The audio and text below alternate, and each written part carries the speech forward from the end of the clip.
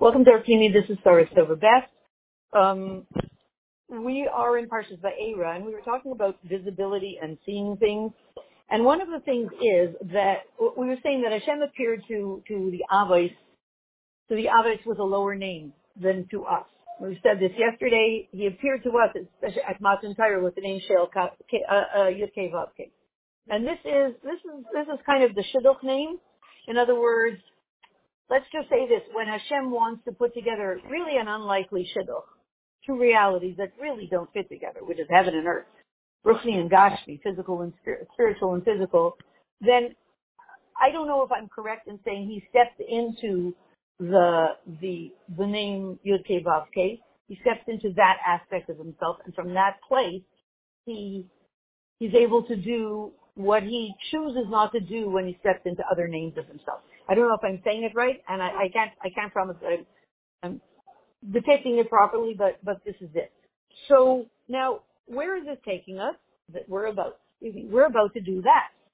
We're entering in Mashiach, and we're about to step into, as it says in Mashiach, v'niglag tzlad havaya v'rocha b'atar yachdav ki Hashem diva, and the glory of Yud Kei Vav Kei will be revealed, and all physical flesh will see that everything comes from the mouth of Hashem.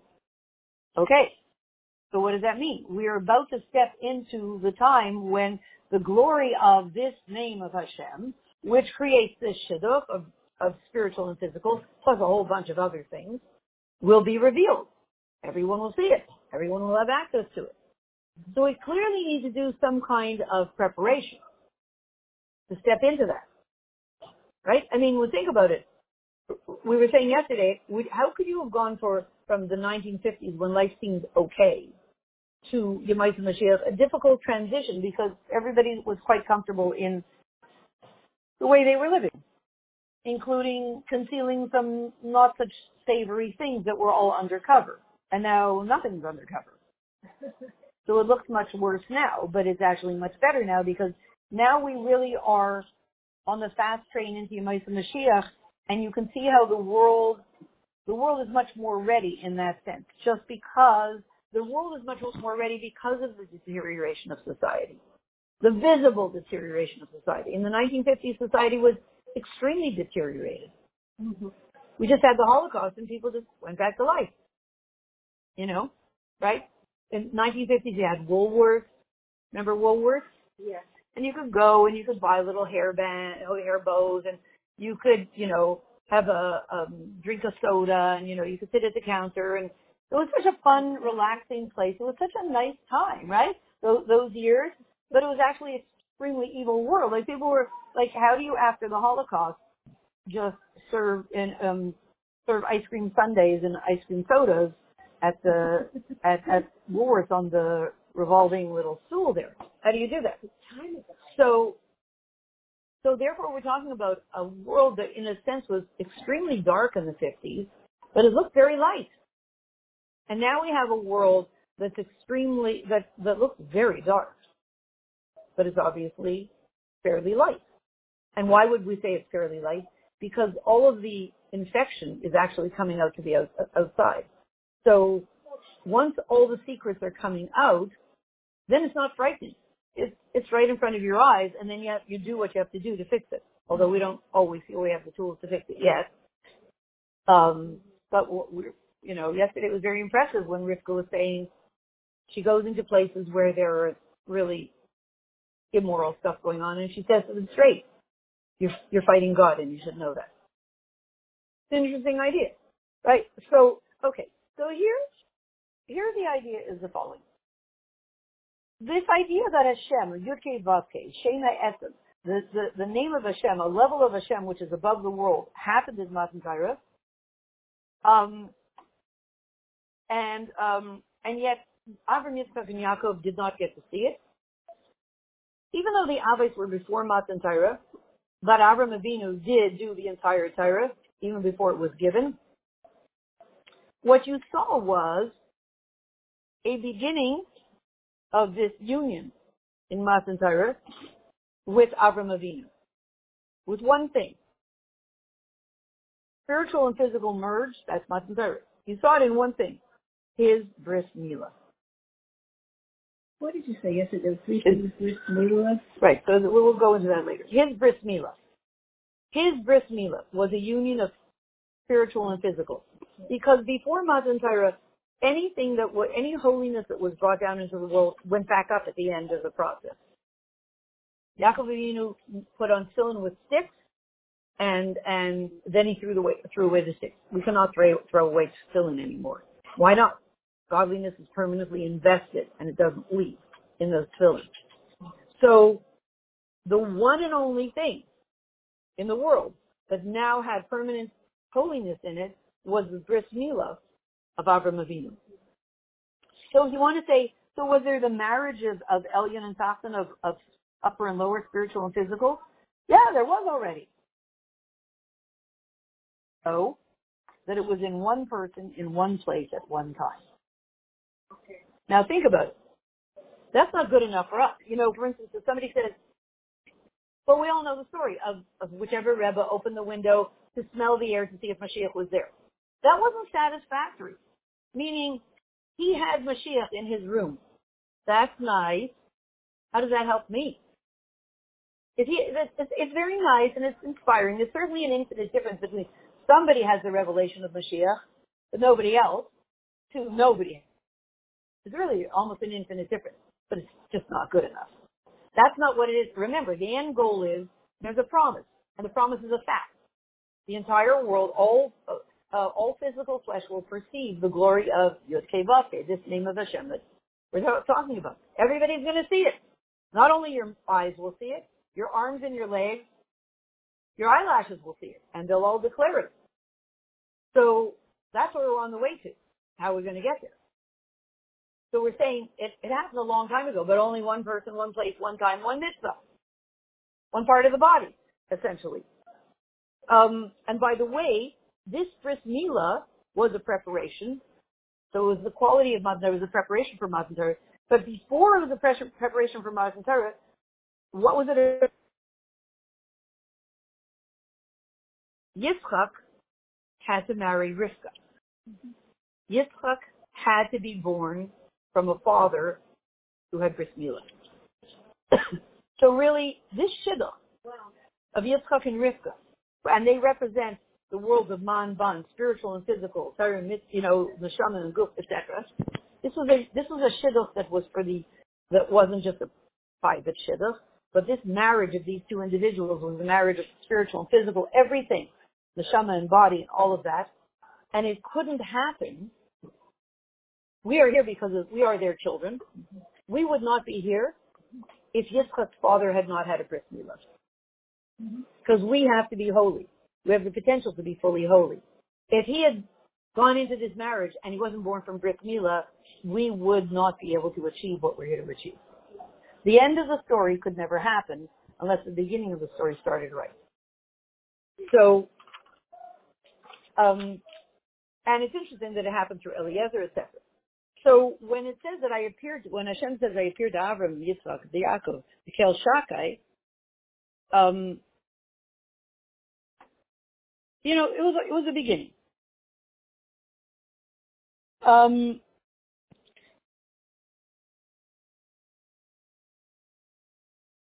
What? Okay, so by the way, what is it that the Avos did? Remember, they did not need such a high revelation of Hashem.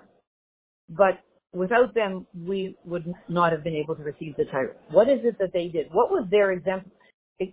They have something that they're amazing at that we don't have. And they have something they can do that we can't. And we have something we can do that they can't. Right? Like, let's say you can paint pictures, but maybe you can't play the cello. And maybe somebody else can play the cello, but they can't paint. So what did the Avos do and have that we don't have? What did they do that we don't do? Yeah. They lived in a constant mode of pure Mesiras Nefesh. We try to get it from them, but we're not always doing it. That was their modus operandi. That's what they did all the time. However, tell you what they couldn't do. They couldn't merge spiritual and physical permanently. Couldn't do it. Not because, they couldn't do it simply, I guess, because it wasn't the time. Now, what can we do that they can't do? Give me a penny right now. Give me a nickel right now. I'll put it in the pushka. I just merged spiritual and physical. The Avites couldn't do it. Imagine that. You take a nickel, you put it in the pushka, and you're able to do what the Avites couldn't do. Again, they weren't given permission to do it. But you can do what they could not do. So this was nothing for you. This was a no-brainer. I can put a nickel in the pushka, but have Mesiras Nefesh 24/7. Don't ask me to do that.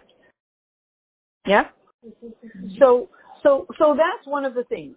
So what we're looking for is that this union of Ruchni and Gashmi, physical and spiritual, should come down into the boundaries of the world, into the limitations of the world. Well, now look at the world today. The world has cracked open. So everything, right? Oh, wait, yeah, I think I'm on record. The world is cracked open. The vessel of the world has literally cracked. No crazy glue is going to put it back together again. But once it's cracked open, it's without a definition.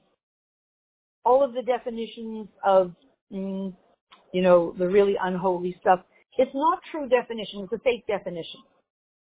In a way, I think you could say, because if something's not ultimate truth, let's backtrack for a second. There's a kind of river that's called a lying river. You know what kind of river it's called? It's a lying river. It's telling lies, fake news. It looks like a river, and it's a fake river. You know what a fake river is? Halacha says one that dries up once in every 7 years. Wow. If it doesn't have water in it always, it's not a real river. It's a fake river. It's called a Maimon Mechazin, water that lies. Says, I'm a river. No, you're not, because I was here 6 years ago and I saw there was no water. It says, this is a psyop. This is Hollywood gimmicks. Oh no, you figured me out, right?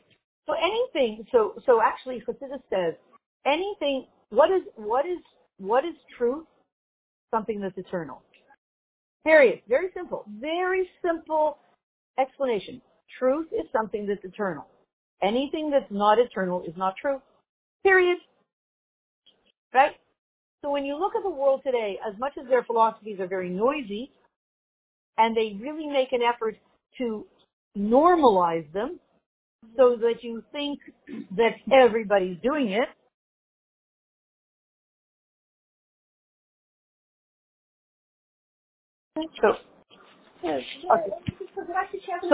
so we're talking about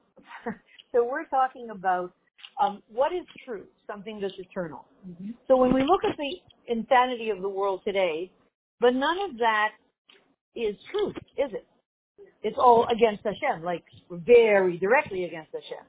The gender stuff and the this stuff, it's not slightly off. It's fighting Hashem mamish, right? So it's not truth. So Chassidus says truth is eternal and eternity is truth.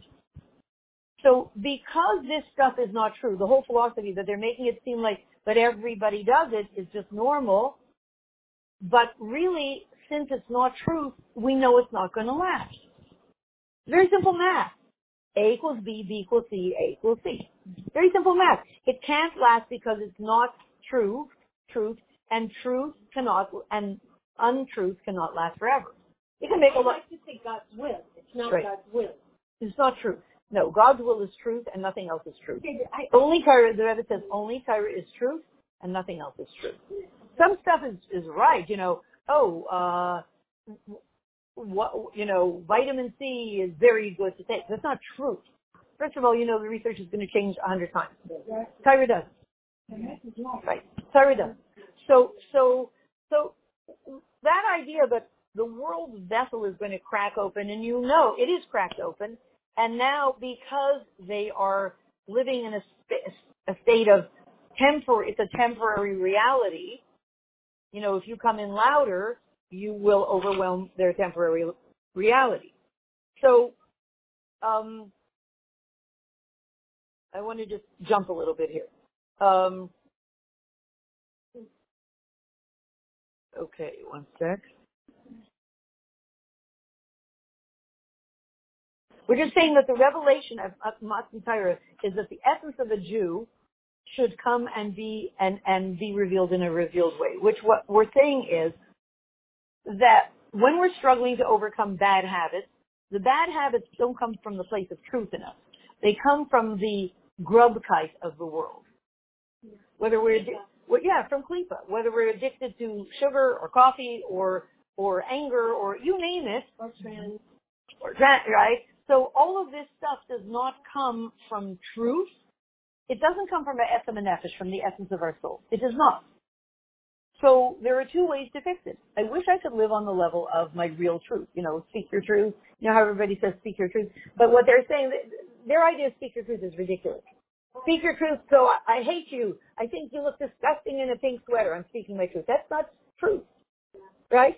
That's true. You know what I'm saying? That's not speak your truth. I don't know where they use that word. But the point is, one way is if I could let go of all my addictions to stuff of the world and not be dragged down by the earthiness of the world, I'd be addiction free. Never be upset, never be discouraged, never eat brownies, all that. There's another way.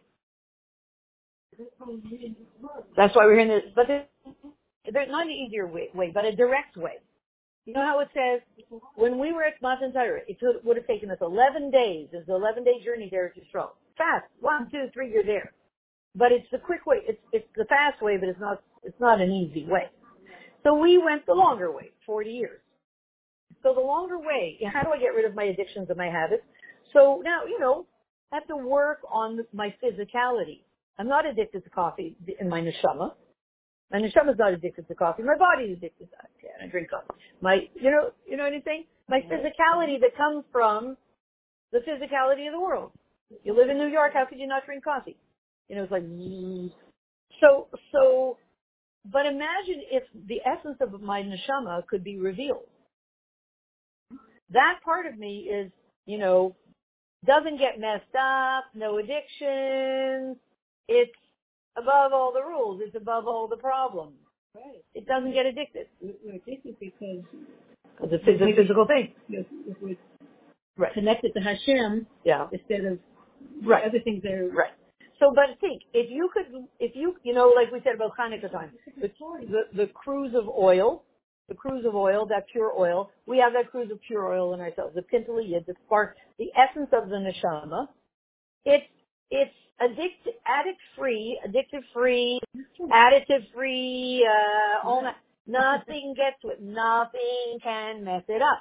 That doesn't just mean that, God forbid, you won't do Averas. On that level also, you never become discouraged. You never get upset. You never feel, all of the negative emotions that we have. It doesn't ever come close. That part of the neshama, it doesn't feel any of that stuff. It's almost like if you could have a conversation with the essence of your soul, your essence and neshama, and say, you know what it's like when somebody sees you in a certain way and you feel very upset, and the essence and nefesh is like, no, right? It's like going to a therapist that is so upbeat, he never experienced any, and you say, you know what it's like when you feel that this and this, and he said, no, but I'll write it down. He has no idea what you're talking about. Your essence and nefesh probably, I'm not sure, it's so pure, it doesn't have these problems. But it has its problems when it clashes with the world. I don't know if it has a problem with the clashes with the world. I don't know. No, I don't know if it has a problem when it clashes with the world. But the problem is, what's the problem with the essence of your soul? By the way, where is the essence of your soul fed? By whom is it fed? Avraham, Yitzchak, Yaakov. They lived on that level. It happens to be the level of Mesiras Nefesh. They live on that level of etzem and nefesh. So from them, we don't get this ability to make these big shidduchim between the spiritual and physical. But from them, we get the ability to live on the level of Mesiras Nefesh. Always. Right? So we get that ability to live in that place of the essence of the soul, etzem and nefesh. That's amazing. And not only we will, or we used to. Now. Maybe we have to say, Avraham Avinu, help me. We just learned about Avraham Avinu, right? Just before, in the year before. Avraham Avinu, help me. Avraham, Yitzchak, Yaakov.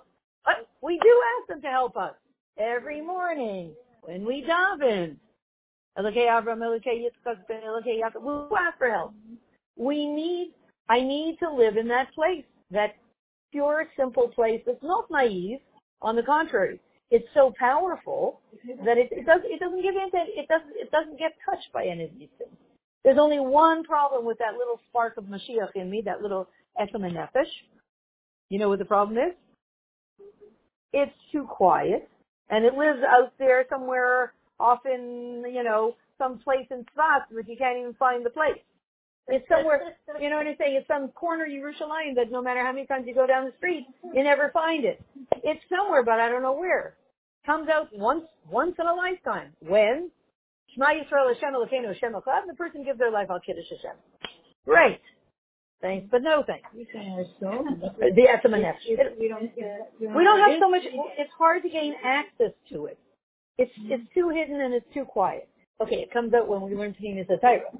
So here, what the Sikha is saying is that the etzem of a yid, which is the level of the Avos, should come down into revelation, into your everyday life, into your kaichus, and into your body, into the things, into your coffee addiction, and so that we should be able to accomplish in the world through mitzvahs, bringing down that level of godliness, which is higher even the upper and lower than spiritual and physical.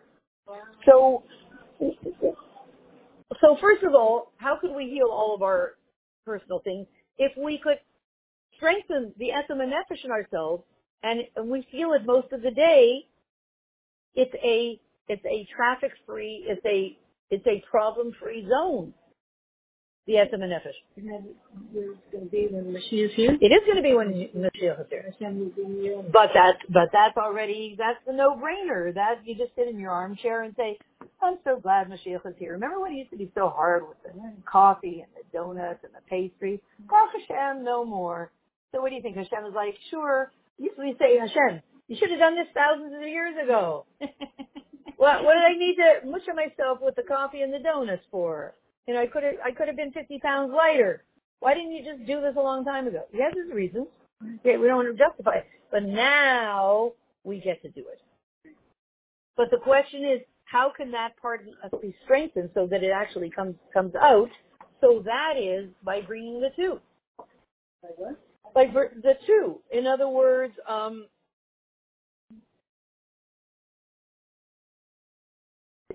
let's say it's like this. Our job is to take what the Avos had automatically, access to the etzem nefesh, and make it everyday life. Because we live in this world in which, everything's about we can easily merge spiritual and physical. Just give me a nickel, I'll put it in the pushka. Boom. I'm a Wonder Woman. Hey, you want to see somebody merge spiritual and physical? Yeah. What kind of person does that? Me. Give me a nickel. I'll put it in the pushka. It's unbelievable. They couldn't do that. Wow. They couldn't do that. But our job, and we want, now, why do you need to merge them? Because this physical world is a physical world. And you want godliness totally invested in this physical world. It's called dwelling place for Hashem. Who gets to do it? You do. You do. So we take the ability, the input from the Avos, Avram, Yitzchak, and Yaakov, and then we take the fact that we live in a physical world and we're comfortable here, and we put the two together, and we have this new recipe. So,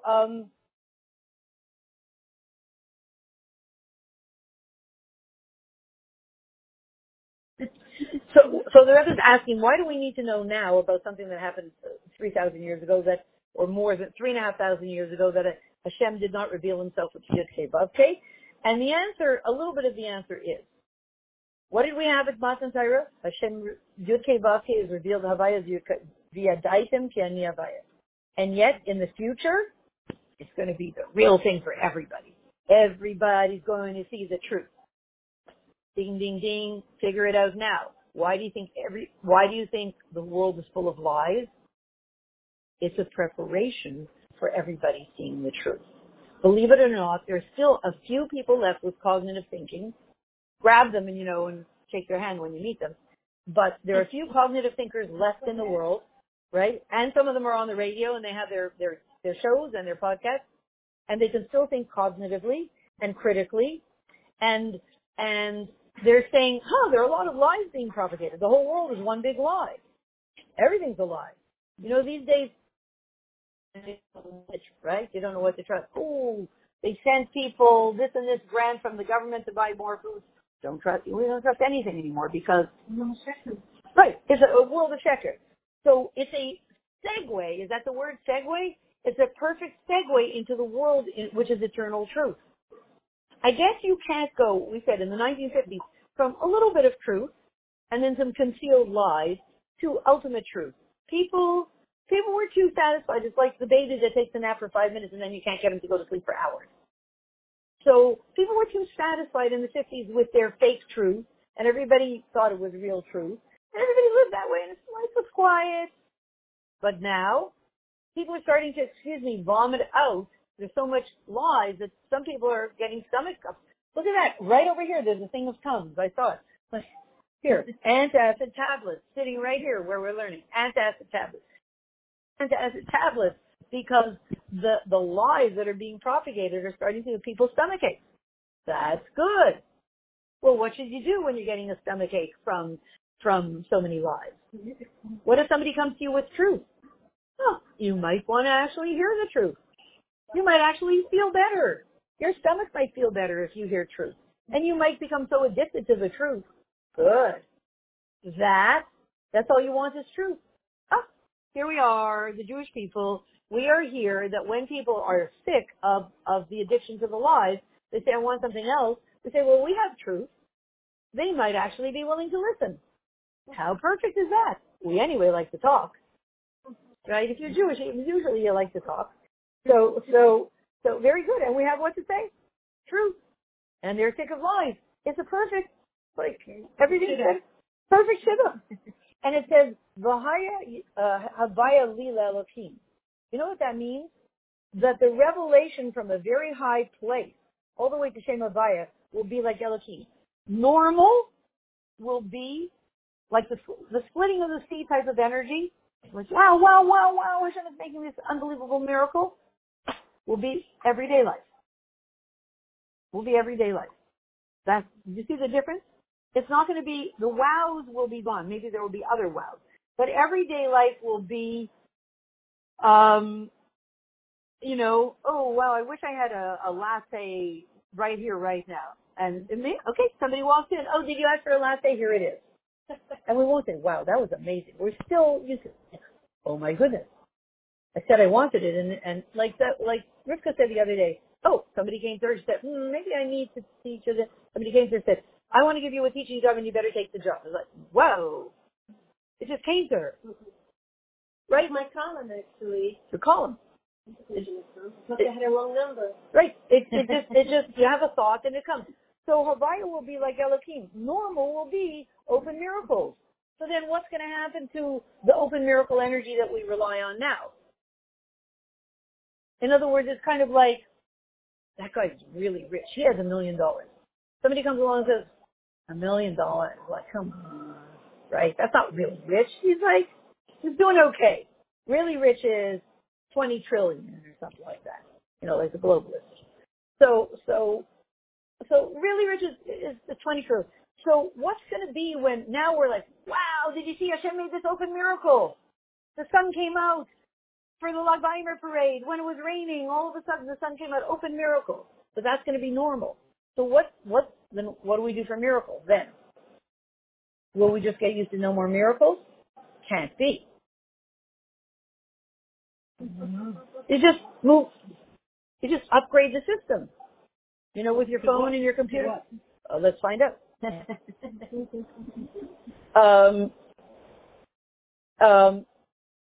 have to figure it out. Let's see what it says here.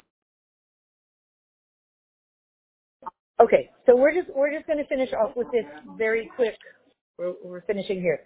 That we're in three parts. So essentially, we're looking at life as before Matan Torah, and after Matan Torah, or let's say it like this: before Matan Torah, and Geula.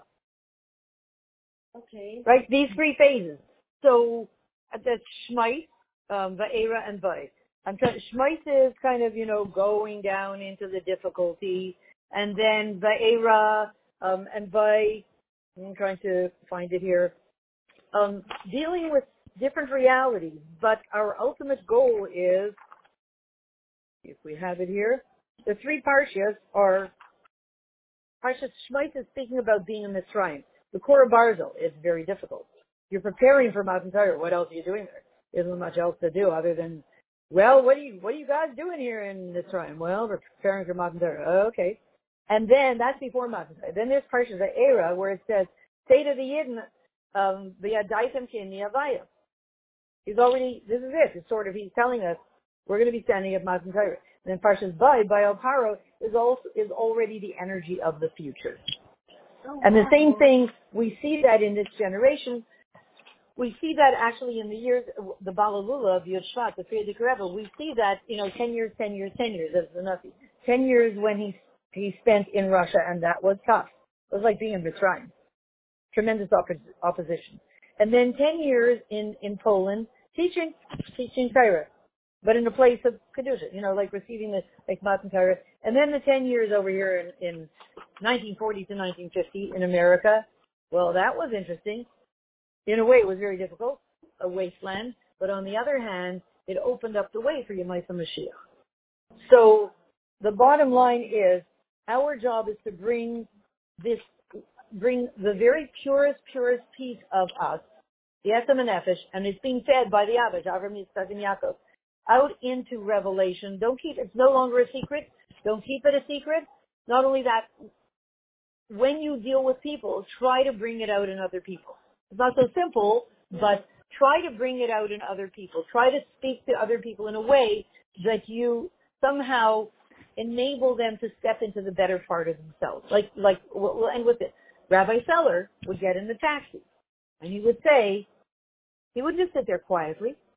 He would say, "How are you today?" Now he asked for a reason. Because the taxi driver was living fairly gullistic life. He's thinking about his taxi, he's thinking about his money, whatever he's thinking about. So the taxi driver would say, "Fine, thank you." And Rabbi Feller would say, "Don't thank me, thank God." So what was he doing? He was on the level of whatever this taxi driver, he was bringing out whatever the essence of this taxi driver was at that moment, so that he brought him to a deeper place in himself. That's why we do Mitzrayim. That's why when we speak to somebody, we try to, get them to a place where we bring them to the truth of themselves. When she says to people, "You're fighting God," she tries to bring them to a place where they still remember, where there still is that contradiction. I'm living this crazy life, but maybe she's right. I'm fighting God. One second, I'm almost done. And we know all those stories of people who went on Mitzrayim, got virtually smacked in the face.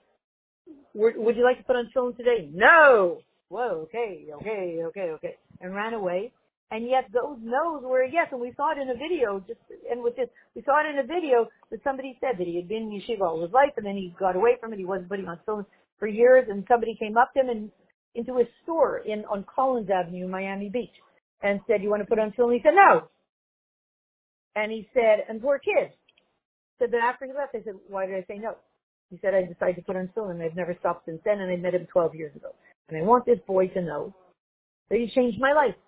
So when he thinks that the only good Mitzrayim experiences are when people say yes, no. The best ones are when they say no. So the best ones, so we don't have to be afraid of the darkness.